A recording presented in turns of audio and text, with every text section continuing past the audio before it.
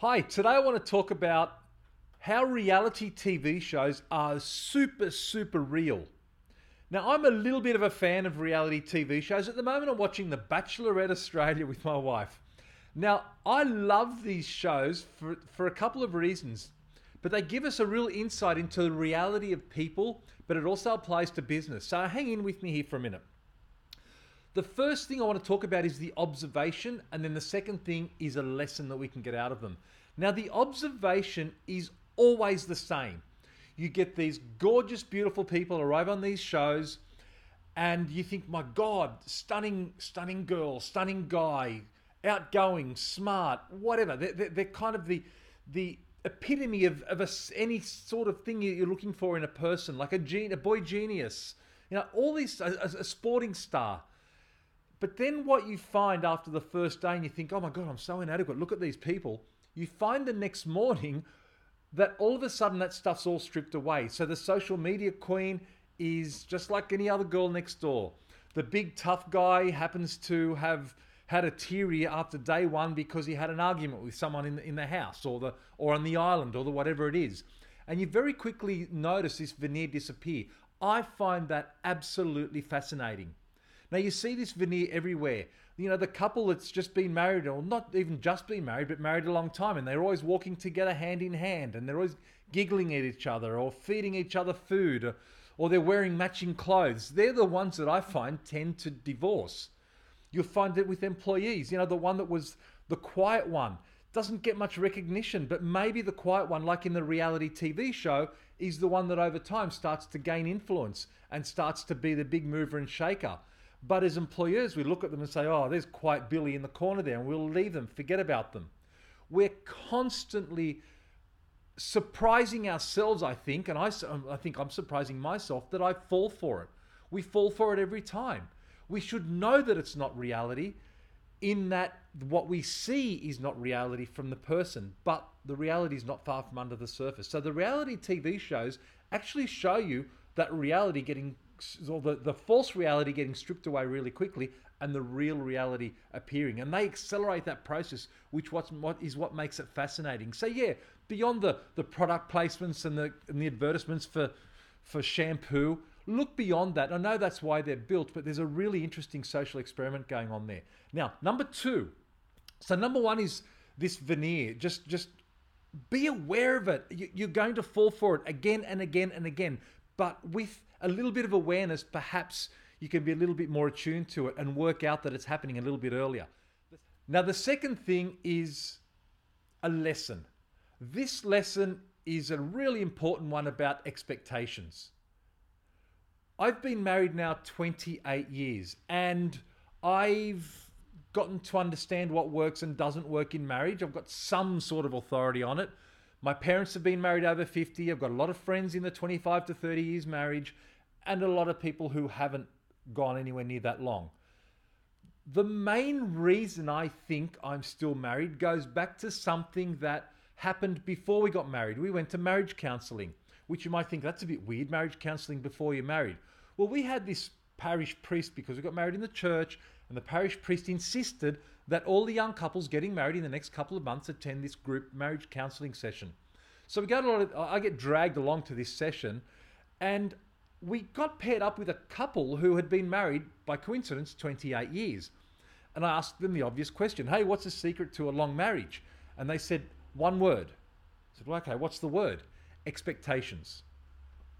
Now, you see, I'll come back to that. You see, what happens with the reality TV shows, and you see them on things like The Bachelorette, people are, they're setting a scene with this most recent one, Ali and Todd. They're walking down this beautiful pathway, and it's dark, and there are little candles burning everywhere. They're under a gorgeous big tree, and under the tree there's this swing going backwards and forwards, and they're sitting on this swing looking into each other's eyes, telling each other how wonderful they are, and talking about how they want the fairy tale to go on.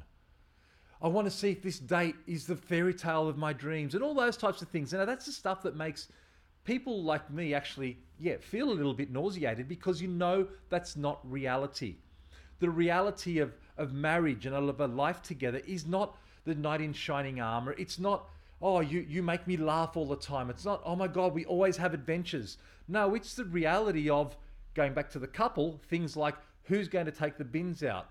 Who's going to work when we have kids? Are you prepared to move away from your family? What's going to happen in this situation, that situation, that situation? Now, I know that that makes for super boring TV, but the reality is that if you get those expectations right early on and you keep checking in on them, you've got a better chance of survival. So what happens with expectations, and this has got a very, very important work application, is that we get clouded by the glitz and the glamour on the TV or the management book or something like that. And we think, well, okay, that's how I want it to be. And then we're disappointed. So that's why these 32, 35, 36-year-old gorgeous people who are gorgeous, they're funny, they're sympathetic, they're empathetic, they're just out and out nice people are still single because their expectations are so high.